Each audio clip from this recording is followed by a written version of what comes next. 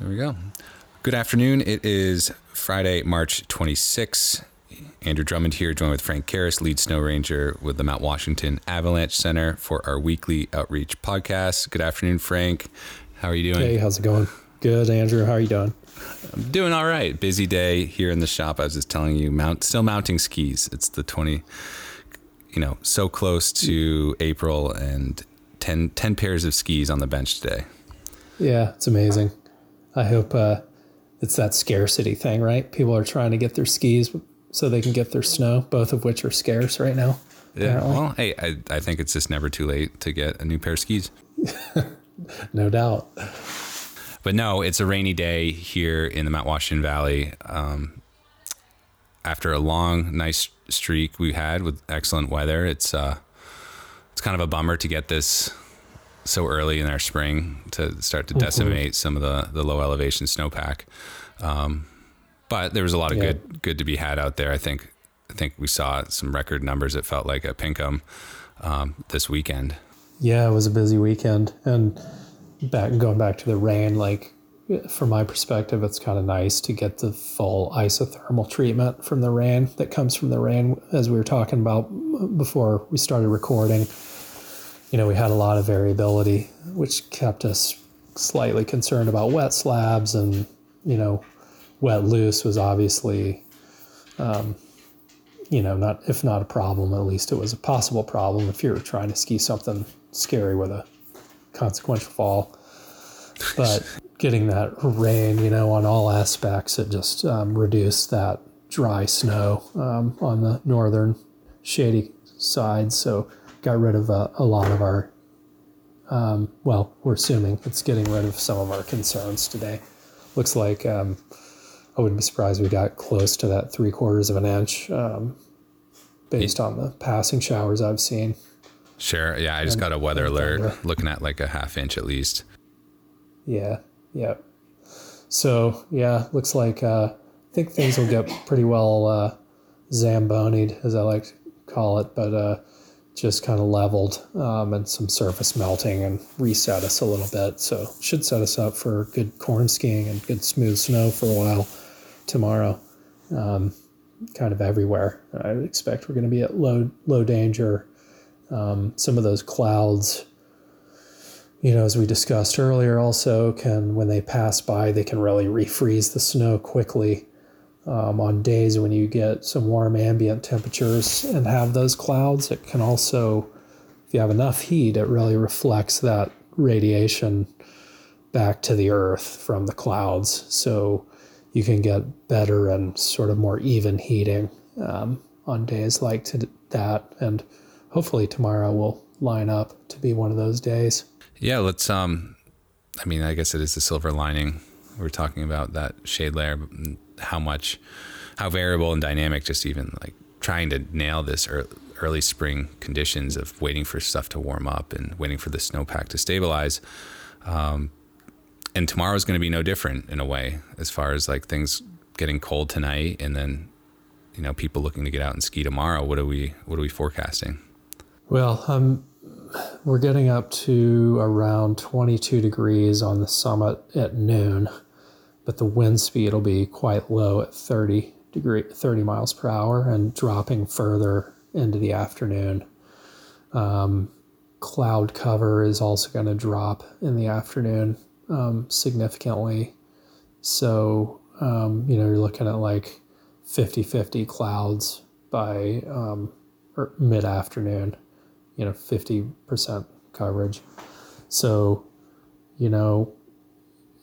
certainly far from a sure thing, but, my money's on if it's 25 degrees on the summit, we're going to get above freezing in the bowls and ravine elevations. So could be an icy ski out if it's slow to, we've lost a lot of snow on the Sherburne and some of the ski trails, so be a bit of a mixed bag there. Definitely dirt starting to show. Pretty good patches of it on the lower Sherburne. So up high though,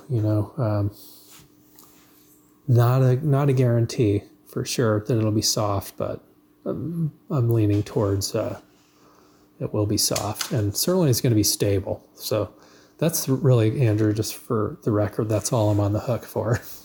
Okay. Avalanche forecasting. I know. You can be the beta guy. You can be the beta guy too. You don't have to be right. Yeah. So look at that temperature record carefully, and everybody's got to have their their backup plan that includes just enjoying their hike to Tuckerman's to Ski Nothing, but that's same as every day. Yeah, no, it's good point there. And if you're going to pick either day, you're looking at, this was supposed to be a big snowstorm potential. There was potential for a snowstorm to set up on Sunday night, Sunday night. And right now, not looking like we're going to get much out of this, but it depends who you look at. I mean, I'm looking right now on one forecast. It's still saying we could get 4 to 8 inches. Yeah, there's a fair amount of SWE involved with this, and it's going to be elevation dependent. Any little bit will help at this point. So yeah, that's I think there's the potential there for 6 inches for sure, through till Monday. And I would not try to get out and ski it because we're going to have pretty decent winds along that same time period. So some wind slabs will be a concern at that point during the storm. Though the southeasterly wind direction will make it not a tremendous loading situation and more of a touchy kind of wind slab issue on a crust. So not really. Sunday doesn't look like a good ski day. Probably a good day to just do something else and let the snowpack refresh itself a bit and come back in the week, Monday or Tuesday. Tuesday, really, because we're getting howling winds on Monday. I was talking to Charlie Lepresti about this, and he thinks there's going to be a lot of upslope snow coming off the tail end of the storm. So places like the western side, the western side of Mount Washington and Brent Woods and stuff like that could potentially milk a few inches extra out of it. I believe it. That wind shifts Monday night with all the moisture and warm air around that holds all that moisture is going to get forest up and over. So Tux will get it too. East side, the wind shifts to the west, and that's what gives us some of the best upsloping. Mm-hmm. So, but Monday, just for clarification, is going to be like 13 degrees. So back to winter and northeast winds or northwest winds approaching 90 and over 100. So, that'll be a good day to just also let it settle. Well, I do see some light at the end of the tunnel here. Tuesday's looking like a pretty potentially nice day again. Yeah. Hopefully things settle up to near 30. Strong south winds though, which we'll have to see how that plays out. Yeah, this is our long-term forecast here. Yeah, this is where we venture into dreaming about better. Start looking at my personal schedule here, but no, it is interesting with this rain setup, like you're saying, stabilizing the snowpack, and I guess that's the biggest takeaway. Hopefully it's fast moving though. I don't want this sitting on me too long. No, the fog, the rain, the snow-eating fog, and the warm temperatures yesterday were brutal. We lost 10 centimeters a couple days in a row, really, from the snow plot, and some of that's settlement. But with that kind of warm weather, it's quite a bit of it is heat, is melt. The good thing too, the other silver lining is that 40 inches of snow on the ground was close to 42 inches, I think we had on Monday. Almost 50% of that is water. So it's quite a dense snowpack that we have up there for various reasons. So that's good. It's going to take longer to melt and go away. So conditions will last longer than right, but the listeners are going to be like, can I still ski down to my car? Yeah, well, that's another story. there's a ton of snow up high. We're going to be skiing. Plenty more skiing to be had. It says you might have to hike out the last bits coming up here if the weather maintains this pattern. And just on that note, I think probably most people listening to your podcast know this, but we put up a rope at the best crossover site to walk over to Tux. And what we struggle with every year is we put the rope up and people will see a narrow ribbon of snow beyond the rope and think, oh, I can ski that. And then they'll ski, and what they don't know is the snow completely runs out right around the corner. And so then they end up having to walk through all the mud, and it wrecks the veg that we need to hold the soil in place so the Sherburne stays nice and not rocky. So know that snow rangers are doing their best to give you the most possible skiing on the way down, and we're not going to rob you of good skiing. So by all means, please, that rope is there for your benefit in the long run, to preserve the condition of the Sherburne. So there you go, public service. Yeah, don't post hole the Sherb. My uniform for a minute.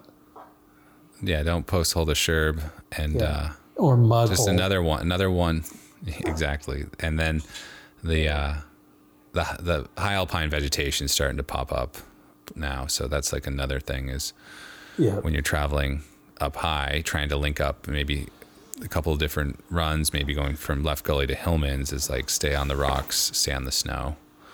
Once we get kind of far along, it's next to impossible to get over there without trampling stuff. So I think with more and more skiers, like, really think hard about just climbing what you ski. And if you need to go to Oaks, get on the trail if you can as soon as possible, and either the Tux, or the Alpine Garden Connector or whatever you need to do. But yeah, it's a nice zone. It's a unique one. So we'll try not to trample it. It was like last spring where it's just crazy. It's like almost a new trail was starting to form. Yeah, that's a bummer. Have you been up there when it's blooming? Mm-hmm. Oh, it's amazing. Pretty impressive. Yeah, it's worth preserving for sure. Yeah, that was my PSA. I don't know. I missed Jake's presentation last night. It was good. Yeah, good talk. Good. I really enjoy the crossover, the cross pollination that we get between different disciplines that also do their own risk analysis. In his case, it was the military and military logistics specifically. But, he came up with some pretty funny and ingenious little charts relating fun in the backcountry versus risk that mirrored sort of the avalanche danger scale. So worth a view. That'll be uploaded to YouTube, I think, today. I think Pat was working on that. So check that out. Also, other podcasts, like I don't listen to Caleb Merrill or Merrill Caleb's podcast that much, the Avalanche Hour podcast, but he had a guest speaker from Canada, our guest host, and their lead forecaster for Avalanche Canada, one of them, Grant Helgeson, who had some pretty interesting insights on avalanche forecasting and the way the differences between the two. So if you travel to Canada, it's worth a listen. If you have any interest in how Forest Service avalanche centers work, it's also worth a listen. And really enjoyed having some other voices hosting that show. So check that out. Awesome. No, I'll link both the YouTube videos and that podcast in the notes here. It sounds like a kind of a mixed bag weekend. Yeah, back in the deep freeze, back in the winter, Sunday and Monday. So folks need to be prepared. Just as a reminder too, microspikes continue to not be working for people. I don't know if you also saw the incident report I wrote up. My friend, who's a guide, ER nurse, and paramedic, helped some folks down after one of the people who are trying to do the winter Lionhead route in their microspikes Didn't really know how to use his ice axe effectively. At one point, they were glissading on their bud, and he just sort of dropped his ice axe. And then they got to the steepest bit over the rock step, and apparently lost control again, and slid down and hit his head on that overhanging log, like 6-inch laceration. Huge. It looked like somebody gutted a deer below the rock step. I heard about that. Yeah, this is a few weeks ago, and Jim just told me the story, and he was knocked unconscious and everything. So we continue to see people up there, and I know again this probably isn't your listeners, but people just hiking around in trail shoes. I saw a guy up Sunday up there in those little Adidas soccer shoes that are just like nothing to the sole, like just super flat, like slippers practically, and he was struggling up the Tux Trail, slipping everywhere, and I'm sure he was thinking, oh, it'll be really lightweight to ski out, but I'm just thinking like, man, you're lucky you might fall and slide down into the little head wall of this thing. So these soft shoes just don't cut it, and certainly not trail hiking shoes. People do lightweight hikers to get to the summit, but without strap crampons, you're just really asking for trouble. And we've been seeing a lot of those sort of incidents lately. Can't say it enough. Just get the right stuff if you're gonna do this. Mm-hmm. Yep. Bring the sharps. Go see Andrew. Buy crampons. Yeah, we're almost out, so you better get on that if you want crampons. Yeah. All right, we'll wrap it up. Thanks, Frank. We'll chat next week. Keep this going as long as you guys are forecasting. All right. Yeah, sounds good. We got at least a few more weeks. Take care. All right, you too. See ya. All right, bye.